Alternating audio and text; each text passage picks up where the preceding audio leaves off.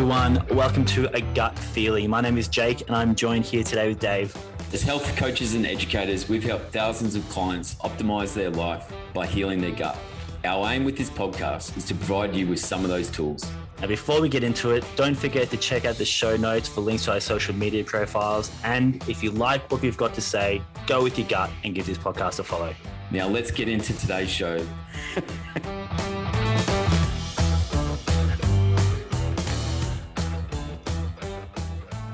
Okay, let's jump into it. So we're going to talk all about melatonin today. As a starting point, Dave, what is melatonin? A lot of people know it has to do with sleep. That might be all we know about it. So give us a bit of an overview as to what it is. Look, I'll do my best to dumb it down as much as I can. But yeah, look, melatonin is a hormone and it's a powerful antioxidant. And actually, it's, for people who don't know, it's sort of classified as a kamikaze antioxidant. Okay, so for people who don't know what that means, like if we look at something like cancer cells, okay, so basically melatonin, and we might cover this a little bit more, melatonin has the ability to kill cancer cells. That tells you actually how powerful it is as an antioxidant, but also essentially like kill itself. That's why they obviously call it a kamikaze antioxidant. So it does tell you like how powerful it is as an antioxidant. It actually got amazing anti-inflammatory benefits as well. And I guess the whole thing with like melatonin, I'm sure we're going to dive into this a little bit more, is that a lot of people, when we talk about the production of melatonin, you can produce melatonin within different tissues around the body, but obviously two major areas, but I would say almost there's one major area that people focus on. And that's obviously it getting released by the pineal glands. Like for people who don't know, it's in your brain. It's sort of like P-shaped area of the brain. And that's, I think that's the major area that people mainly focus on. And maybe we'll go into that a little bit more. But, you know, one area that I probably want to highlight a little bit more, and maybe we've got some bias here, is that melatonin just plays an amazing role within the gastrointestinal tract. So, and actually that's what they sort of talk about with like serotonin, because about 95% of the serotonin in the body is actually produced within the gastrointestinal tract.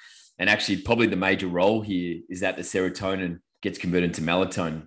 So serotonin gets converted into a serotonin. That's actually got like antidepressant benefits in the body. And then it gets converted to melatonin. So maybe it's a lot of the serotonin that gets produced in the gut that really is just required for the melatonin. So I know I'm babbling on here a little bit. Well, there's a few things there, Dave, that are pretty important to cover. I think we should actually go a bit slower because this is pretty interesting stuff. So you said, and first up, you said it's a hormone and an antioxidant. So a compound can actually have multiple properties, right? So by saying it's a hormone, what are we saying? It messages things, it signals for things to happen, right? And then you've talked about it having antioxidant properties as well. And anti-inflammatory. And anti-inflammatory, yeah. Yep. Okay. Yep. And so as a hormone, what's melatonin, what action is it doing as a hormone? Yeah, so if we actually look like melatonin, one way to look at this is let's focus on the melatonin that's getting released from the pineal gland. And the melatonin that's getting released from the pineal gland, a lot of this is controlled by light. There's sort of a bit of a saying of like, you know, lights on, like melatonin off. Okay. And so what really dictates like this release of the melatonin from the pineal gland is actually the hypothalamus. And there's actually a thing called the SCN. I think it's somatic nucleus. That's what it stands for, something like that. Don't 100% quote me on that. But basically the way to look at it, and you get many different theories around this, but they say basically a lot of people's melatonin would start to get released maybe about 9 p.m.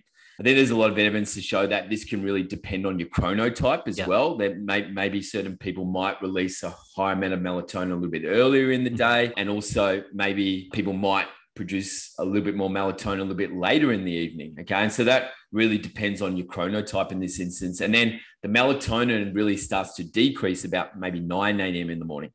And this is really controlled by the SCN. And the SCN basically when light, so first thing in the morning, when that's coming, when the sun's coming up, okay, then it's going to minimize that release of melatonin from the pineal gland. And obviously when the sun goes down and obviously we go into darkness, okay, it actually helps with the release of melatonin from the pineal gland in this instance, okay? So, and in terms of, you know, what sort of functions this is helping with, well, it plays a big role in like sleep-wake cycle. Yeah. And so what I'm talking about here is your circadian rhythms or your your sleep wake cycle throughout the day. Yeah. Okay. Yeah. So really, obviously really important for that. I mean, there's, maybe we might touch on some of these things. I know you might go into a little bit more depth, but they even say that, melatonin plays just a key role in even other hormonal balance. And there's even evidence to show that it actually can help with elements of the menstrual cycle for females. And it actually sort of controls the release of other female hormones. And so it might play a role in the actual menstrual cycle itself and actually the frequency of that menstrual cycle. And even though I think that it can control elements like menopause. Okay. So when that actually completely stops as well. So there's obviously some big roles here. And so I think it's important for females to understand that melatonin plays a key role in the consistency and frequency of their actual menstrual cycle. Yeah. Yeah. It's one of the only hormones that are released at night, isn't it? Most hormones release is more during the day or during the morning. And so some people do posit that it has a bit of a role in almost orchestrating like daytime release of other hormones as well. So with melatonin, so you've mentioned obviously the effect on sleep wake cycle. And you said something interesting there that some people might synthesize more, release more a little bit later than others in the night, or some people a little bit earlier. And that would then dictate how much is left in your system in the morning as well. And so for some people who maybe are, the type that release a bit more melatonin later in the evening, they might more naturally be the type of person who's waking up a little bit later in the morning, aren't they? Or if they wake up earlier, they might feel quite groggy because they might still have elevated levels of melatonin in the system. Is that correct? Yeah, this is what they obviously talk. They say this is there's different chronotypes, and with these different chronotypes, and probably this stems back from like ancestral aspects. Yeah. And like just to understand, like, when we were more tribal, it wouldn't have been like the sun goes down and every single person in the tribe just went to sleep. Yeah. Okay. So because you're probably a little bit more vulnerable to predators, and like someone needs to stay up and make sure that the tribe is safe. And so maybe this is where, like, once again, I'm not going to be able to prove that with direct data. Okay. But maybe that's where these sort of chronotypes did come from, where, people say that they're more of a night owl. Okay. Or they do better early in the morning. This is most likely to do with the chronotype. So there's certain people, yes, who naturally release higher amounts of melatonin when the sun goes down. And maybe that was even the high amounts of melatonin were happening even earlier than that 9 p.m. sort of time frame.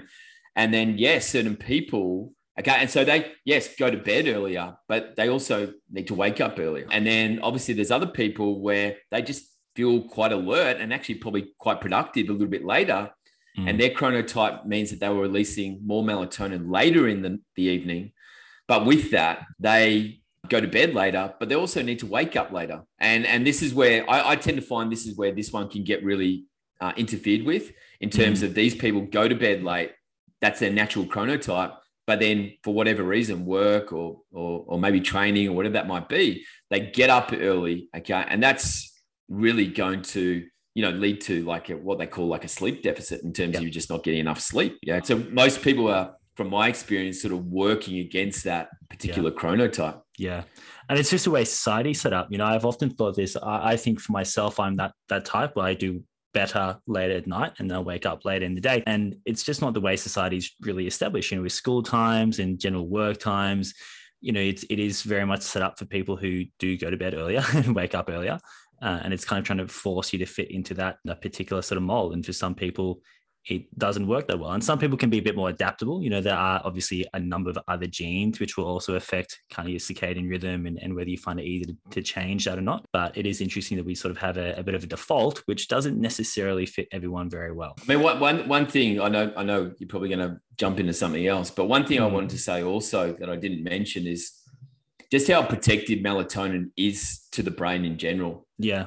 And we've sort of like, we've touched on this in previous lives potentially. And when we've talked about like, bacterial byproducts and so forth, but melatonin is extremely protective for the blood-brain barrier. And so for people who don't know, okay, it's not as, you wouldn't say it's a robust barrier as something like the gastrointestinal tract or even like the epithelium within the lungs, but it is still a barrier. Okay. So it obviously still does protect the brain. And we are dealing with like, epithelium and intracellular tight junctions and tight junction proteins. So what melatonin actually helps to do is helps with the integrity of the blood-brain barrier, and actually even helps with things like white matter. And white matter actually helps with cognitive function. So it's really, really important. And there's certain, and once again, you can actually look this up in research. I can't remember like exact, dates on these particular research papers, but if you look, you can definitely find it. There's actually research to show that melatonin protects particular tight junction proteins within the blood-brain barrier. One of them is called occludin, which, I've mentioned many times, and the other one is claudin 5. So it actually helps with their integrity, which means essentially protects the function of the blood-brain barrier. And that's really important in this instance because a lot of bacterial byproducts, and obviously the one we talked about in this instance is LPS, like lipopolysaccharides, fatty acid molecules, long-chain carbohydrate molecules. When there's high amounts of these in the bloodstream, they can actually damage the blood-brain barrier outside of the blood-brain barrier. And then what they end up doing is actually putting more pressure on melatonin, because melatonin protects the blood-brain barrier. And actually LPS stimulates, they call them afferent neurons. And this can actually create more permeability within the blood-brain barrier and actually affect the function of the blood-brain barrier. So melatonin is really, imperative to protect the blood-brain barrier, especially when it's getting bombarded by. So what does that mean, Dave? So like you've talked about LPS. So LPS is produced by negative gram bacteria within the gut. So if there's gut permeability, we'll have higher levels of blood circulating LPS. And so you're saying that LPS and other compounds can start to downregulate or damage the blood-brain barrier. But then what happens? Why does that matter? Well, yeah, it's a great question because, and this is not necessarily 100% backed up with research, so I want to make that clear, but there's a bit of unknown to whether the LPS can actually permeate through the blood-brain barrier and start to cause issues in the brain. Me personally, I think we're probably going to find out over time that it does cause some major issues within the brain. Yep. Okay. And there it's actually been linked to things like brain abscesses and lesions. And obviously, an example from a disease perspective would be something like multiple sclerosis. Yeah.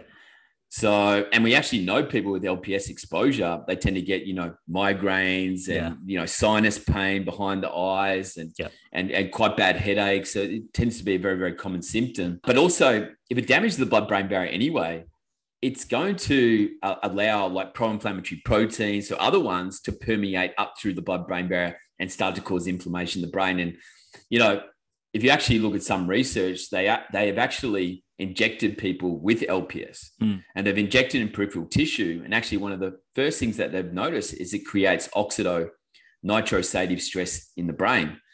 So what that means is quite a technical term, but basically all that means is inflammation in the brain. Yeah. Okay. And two parts of the brain that really affects is one is the hippocampus. Okay. So for people who don't know, that's in charge of short-term to long-term memory. Okay. This is gray matter. Okay. And then the other part of the brain that it affects is the prefrontal cortex, and prefrontal cortex is goal setting. And this can actually even create some issues around things like dopamine. So people could have like addiction issues and so forth. So, and I guess if we pull that back to melatonin, okay, well, melatonin is protective in this instance.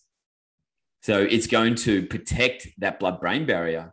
Okay. And that's why we would say, and I'm sure you would agree with me, that actually one of the number one sort of compounds you could take to protect the blood-brain barrier, especially when you've got, things like H. pylori and SIBO, small intestinal bacterial overgrowth, and negative gram bacterial overgrowth, that, taking something like melatonin is really going to help to protect that blood-brain barrier. I mean, it's interesting just some of the things you mentioned there, because you talked about how you suspect, LPS could be affecting things like headaches and migraines. You even talked about memory loss. Each of those, there's actually studies showing that melatonin is beneficial in each of those areas. There's studies showing that melatonin actually can be prophylactic for migraines. There's studies showing that under periods of high stress, melatonin actually increases memory recall. So each of those areas that you're talking about could be affected by a damaged blood-brain barrier. We know that melatonin actually helps with those. Yeah. I mean, yeah, like, it's really good points. Like, it's good that you brought this up. So I just think, once again, I'm not saying that melatonin also is going to obviously rectify the bacterial overgrowth. Yeah. Does that make sense? Okay. Yeah. So I want to make that clear. I don't want people to think like you're going to go out and you're going to take the melatonin and get rid of your negative gram bacteria issues and your LPS issues. but it's definitely going to, prevent, more of these molecules damaging the blood-brain barrier, and also potentially other molecules and LPS permeating up through there and causing even more complications in the brain. Yeah, I think that's a really important point. There's people might know I've been posting a fair bit about melatonin on social media, and I've talked about studies where it's been used in things like I just mentioned, migraines. There's even studies where they've used it with endometriosis, and there's one study actually where they used it with women who had diagnosed endo, and they gave a group of these people fairly high dose melatonin, about 10 milligrams a day, and there was something like a 40% reduction in pain scores. And, it's not that, and, melatonin is a really viable, add-on or tool like you're talking about, but it's not fixing those issues. It's not fixing the LPS issues. It's not fixing the bacterial issues. It's not fixing the gut permeability, but it's something which we can use in addition to those tools to actually fix those issues, to help a little bit with some of the side effects, the symptoms that are co-occurring. Well, where there's definitely, you sort of just jogged my memory on this, where there's been some interesting sort of developments around like melatonin, because we sort of started to get into this, but if you actually look at it, there's like 400 to even up to maybe potentially 500 times more melatonin produced within the gastrointestinal tract. And obviously, if we look at that, people who are interested, like your microbiome are actually going to play a key role in this, and certain types of microbiome, okay, especially, potentially things like lactobacillus. And why? Because lactobacillus controls and modulates estrogen levels. And by doing that, helping with the estrogen is actually required for the metabolization of L-tryptophan, one of the key building blocks that we need here. Mm-hmm. But then there's other bacteria that's actually involved in conversion processes. So even things like, Clostridium, which once again gets a bit of a bad rap. Okay, it's a positive gram bacteria, but not all Clostridium is bad. Okay. And even things like Enterococcus and Streptococcus. So a lot of microbiome involved in this process. So we sort of talk about this in relation to serotonin, but it's important for melatonin ultimately. Okay. And then basically the L-tryptophan gets converted into 5-HTP, 5-hydroxy-L-tryptophan. And obviously a lot of people like this as a supplement, but once again, I do tend to find it's just a stopgap. Okay. It's not really fixing the issue. And also then the 5-HTP gets converted to serotonin. Then that gets converted to acetylserotonin. And that's the one that's got antidepressant, benefits. And then melatonin. So the gut is playing a huge role in here. And actually, there's evidence to show that melatonin is really important for the mucosa. So what we're talking about here is the actual lining. And what I was going to say to you, because you jogged my memory, is maybe there is some evidence to show that melatonin could have some benefits around things like intestinal permeability, potentially. Yeah. It's really fascinating because they've found that anyone who has potentially like compromised like microbiome, okay, it's very severe gastrointestinal inflammation, and what's probably going to lead to that? Hyperpermeability, severe intestinal permeability, damage to the gut lining. Well, it's definitely going to compromise something like melatonin. So, a big point that I want to get across to people is that, if you just think it's about like, blue blockers and just, avoiding blue light, and like, don't get me wrong. Okay. Like, or, living in a back cave, and these are really good things when it comes to what I'm talking about with the SCN. Okay. This is really important stuff. Okay. But what about just the integrity of your gut lining? Yeah. Okay. And making sure that you have the right microbiome balance. So I just wanted to bring that up.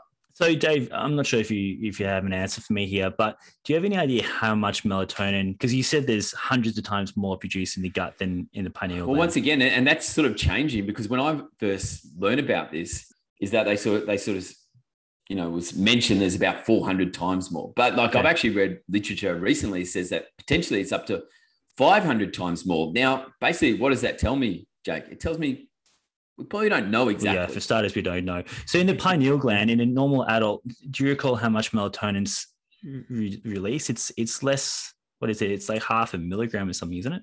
Yeah, it's a small, I mean, I can't remember the exact amount, but it's a small amount, but I definitely can't remember the exact metric there. And this is one of the, I guess, important things to know, because there's a lot of, and we might touch on some of the FAQs with melatonin towards the end, but there's a lot of, I guess, ambiguity or questioning around dosages, and people will say, well, hang on, don't you only need a very small amount to dose it?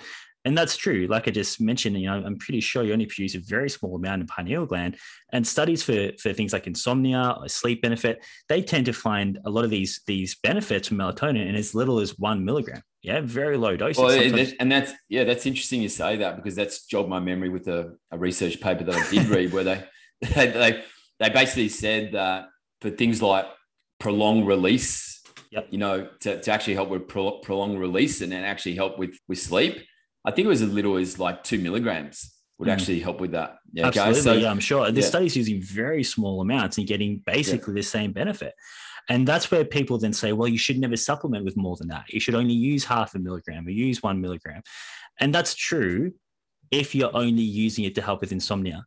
And I would say in my case, when I'm working with clients, and probably the same with you, Dave, that's usually the last reason we're using it. Maybe we might use it at some point if people have sleep issues, but we're using it largely for, the effects you've talked about, blood-brain barrier, reducing inflammation. I'm using it with clients who do have hormonal issues. We're using it for all these other purposes. And in those instances, a milligram is not going to do much. The studies used in for those things, migraines and endo, like I said, 10 milligrams in the endo study. So that's where if we're using for the antioxidant purposes, anti-inflammatory, you need to go much higher with the dosing. Yeah. I mean, the old expression is it's a little bit like urinating in a hurricane. Yeah. You're not going to notice too much. Yeah. So I'm not taking away, but like if people are just using it for those primary reasons for, prolonged release sleep and all that type of stuff, I get it. Yeah. Okay. But if we're talking about like some of the things that I've mentioned, like LPS, negative gram bacteria, well, I'd actually say to actually protect the blood-brain barrier in that instance, that you're going to need to be like probably bare minimum 5 milligrams, but most likely up to about 10 milligrams. Yeah. And then when we're dealing with more sinister complications, and, we've talked about this before, that melatonin, if it's a kamikaze antioxidant, well, it can be very good for killing cancer cells.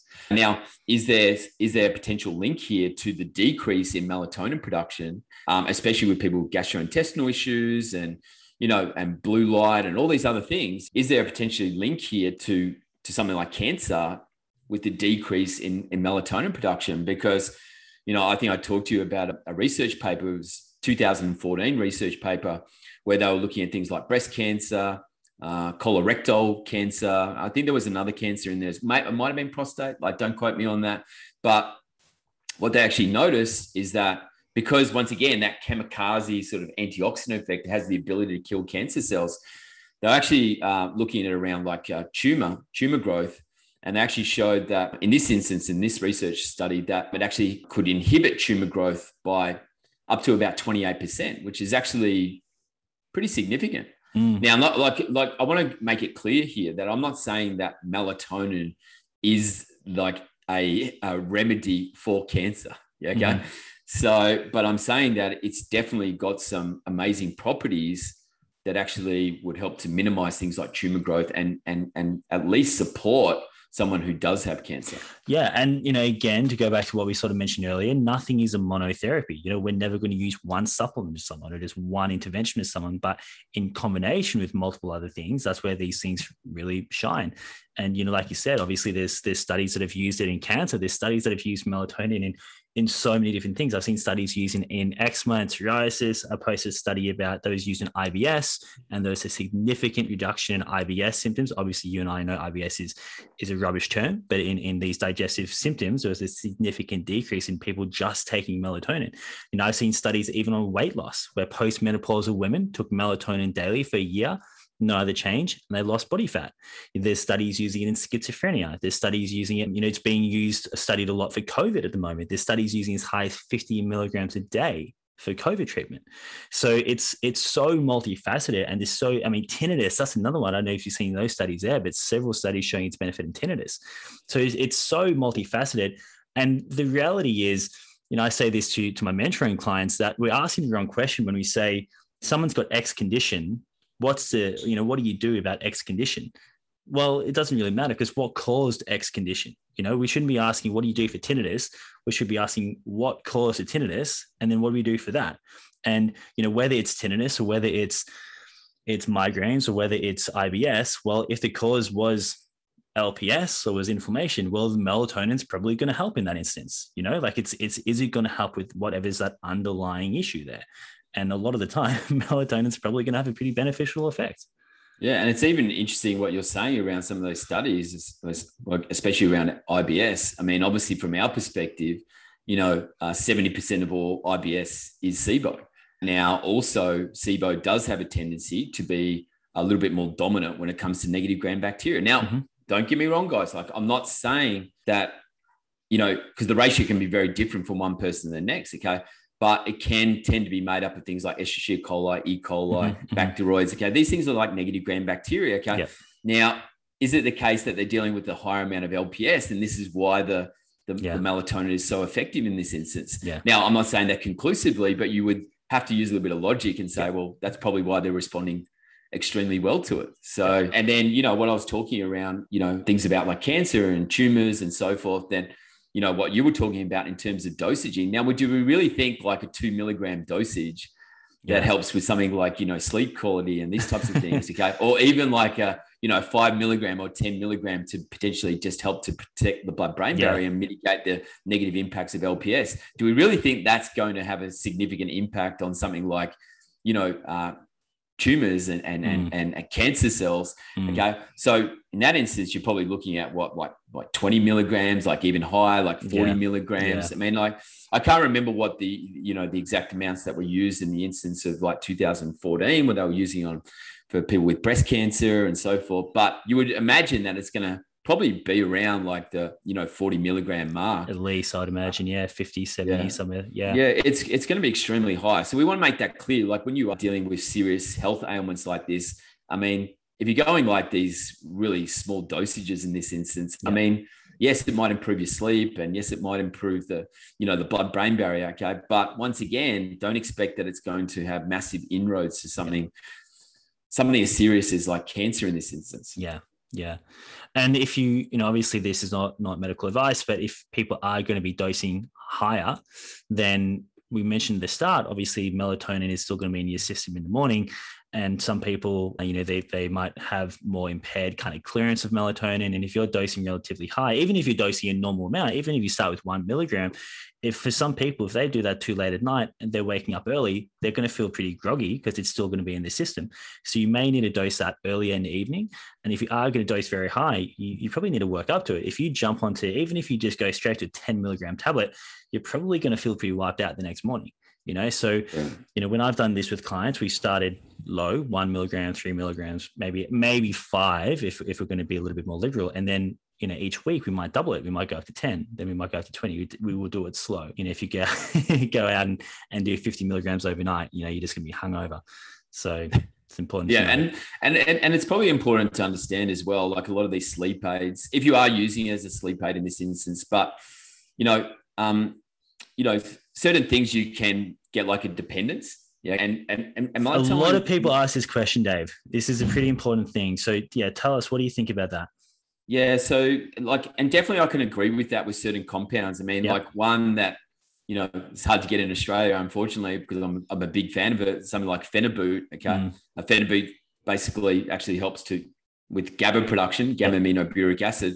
I actually thought it was an amazing supplement. Russians used to use it with, their astronauts in space to actually help them sleep. But, there was obviously instances where it was abused, okay, and they took too high a dosage. But you can actually get a dependence on something like Phenibut. Now, if you actually look at it, there's a lot of evidence to show that you just cannot get this dependence on something like melatonin. So you don't get that dependence. It's something that you can, I'm not saying that you have to use it like every single day, okay, for the rest of your life. But a lot of people are worried about like the whole thing of becoming dependent on it and so forth. I don't see a lot of literature to actually support that stance. Yeah, that's sort of my stance as well. I've seen several studies to suggest the opposite, like what you're saying there. I've seen a couple of studies where they used it daily for a year. And in both of those studies that I can recall, they stopped supplementation, and within a week, natural production of melatonin was back to normal. And in one of those studies, it was like the next day or 2 days, there was no change. So that's been my understanding. That's generally the consensus, that there is no sort of dependency when it comes to melatonin. I admit I have heard a few people questioning this lately. Dr. Huberman, I'm not sure if you're familiar with him. He has put that into question. I haven't had a chance to see exactly if there's research he's been quoting, but from my understanding, at least so far of the science, it doesn't seem to be something that people are creating a dependency on. Yeah. And also we're like willing to put our hand up, and like at the moment, we're just saying that we don't see there being a lot of research and evidence to say that you get a dependence on it.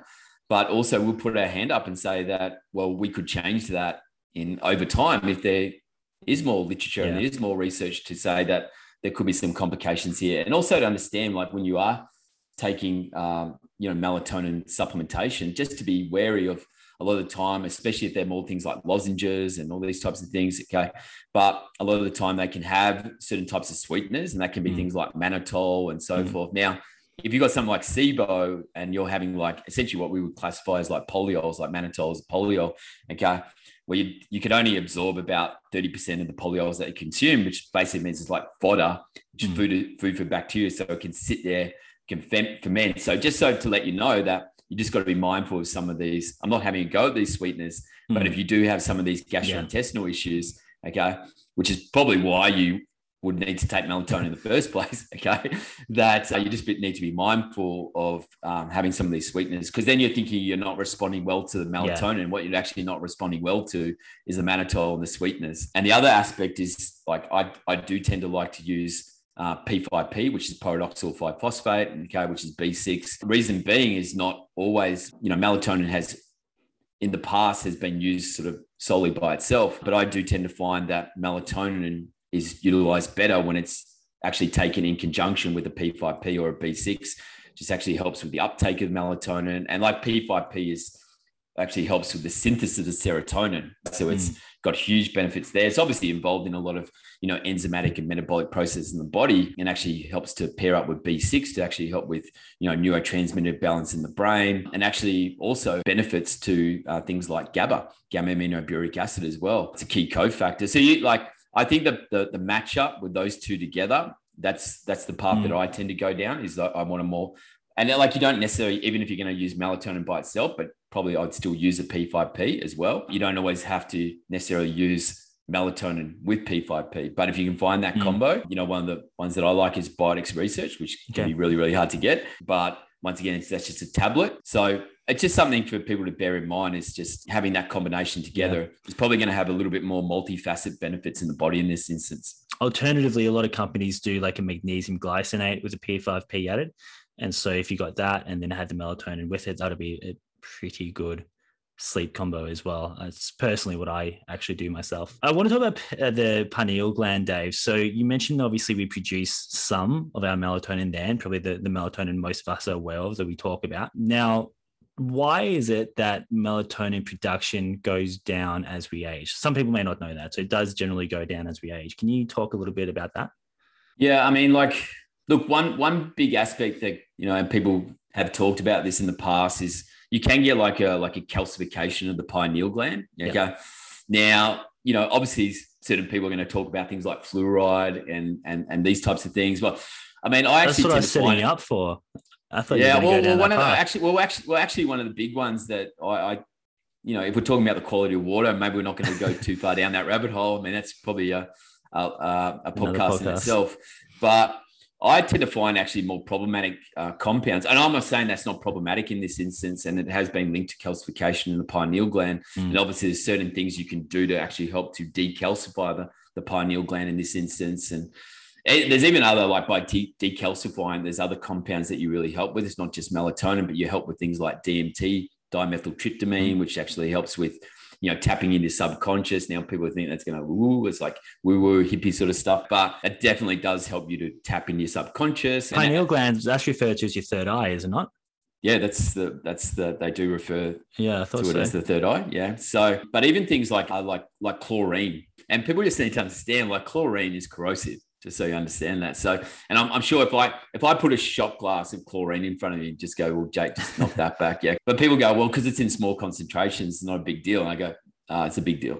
Yeah, okay. Because you are having that, daily. Okay. And so even though it's in smaller amounts, and that can be really problematic to areas like the pineal gland, it can be obviously very problematic to the gastrointestinal tract. And anything that's affecting the gastrointestinal tract is going to have a knock-on effect to the brain as well, because you're breaking down the most protective physical barrier the next thing that's going to be more vulnerable is the blood-brain barrier in that instance, okay? And so, there's definitely things that can help to decalcify the pineal gland in this instance. I mean, they actually talk a little bit about like malic acid. Malic acid you get from things like apple cider vinegar. There's stuff around things like chlorella, and I think even spirulina was talked about in this instance. And I know neem is talked about a lot. Oh, that's an interesting one. Yeah. And neem's got obviously benefits around like SIBO, and actually boron, which is like a mineral, can be very, very deficient in like soil. Maybe taking something that's a bit more of a trace mineral could be beneficial in that instance. The other thing that's really good in this instance is actually even something like metacognition, meditation. And if you actually look at, from my perspective, like metacognition, which is sort of like, observations of limiting beliefs and social conditioning and these types of things. But if you can tap into certain types of waves, and I think it's in particular like gamma waves, well, gamma waves can actually help to inhibit MAO. It's monoamine oxidase. And monoamine oxidase can actually minimize and inhibit the release of too much melatonin from the pineal gland. Now, in this instance, if you can actually impact the MAO, then you can actually help with higher release of melatonin from the pineal gland and even higher release of things like DMT. So just a bit of a side note, like, maybe looking into like metacognition, meditation. I know we have the tendency to talk, more supplemental and more gut lining, but, once again, we also have to fix what's going on up in the brain. There's no doubt about that. So in your experience, would you say someone who's, because I remember seeing a study that people as young as, I think it was 2 years old, had exhibited calcification in the pineal gland. Like, that's crazy. So would you say that, say you get someone who's a little bit older, maybe they've got issues sleeping, we suspect there's some melatonin issues, by doing some of these things, using some of these compounds, doing the metacognition, would you say that there's the possibility there that they can essentially upregulate their own production again and release again and reverse that? Well, like I always sit in the realms of, if you put the work in and you do the right things, it is possible.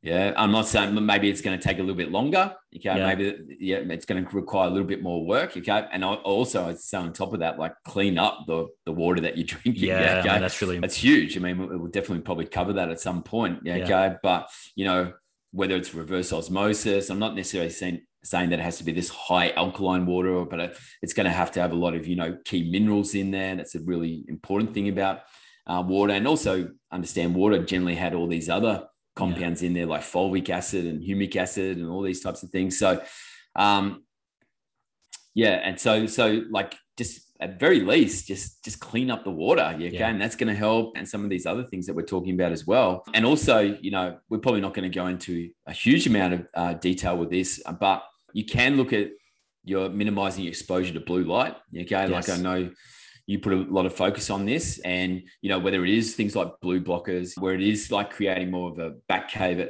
at night, like, of course, that these things are going to help to promote a higher amount of release of melatonin from the pineal gland, and actually help to, in turn, protect your blood-brain barrier as well.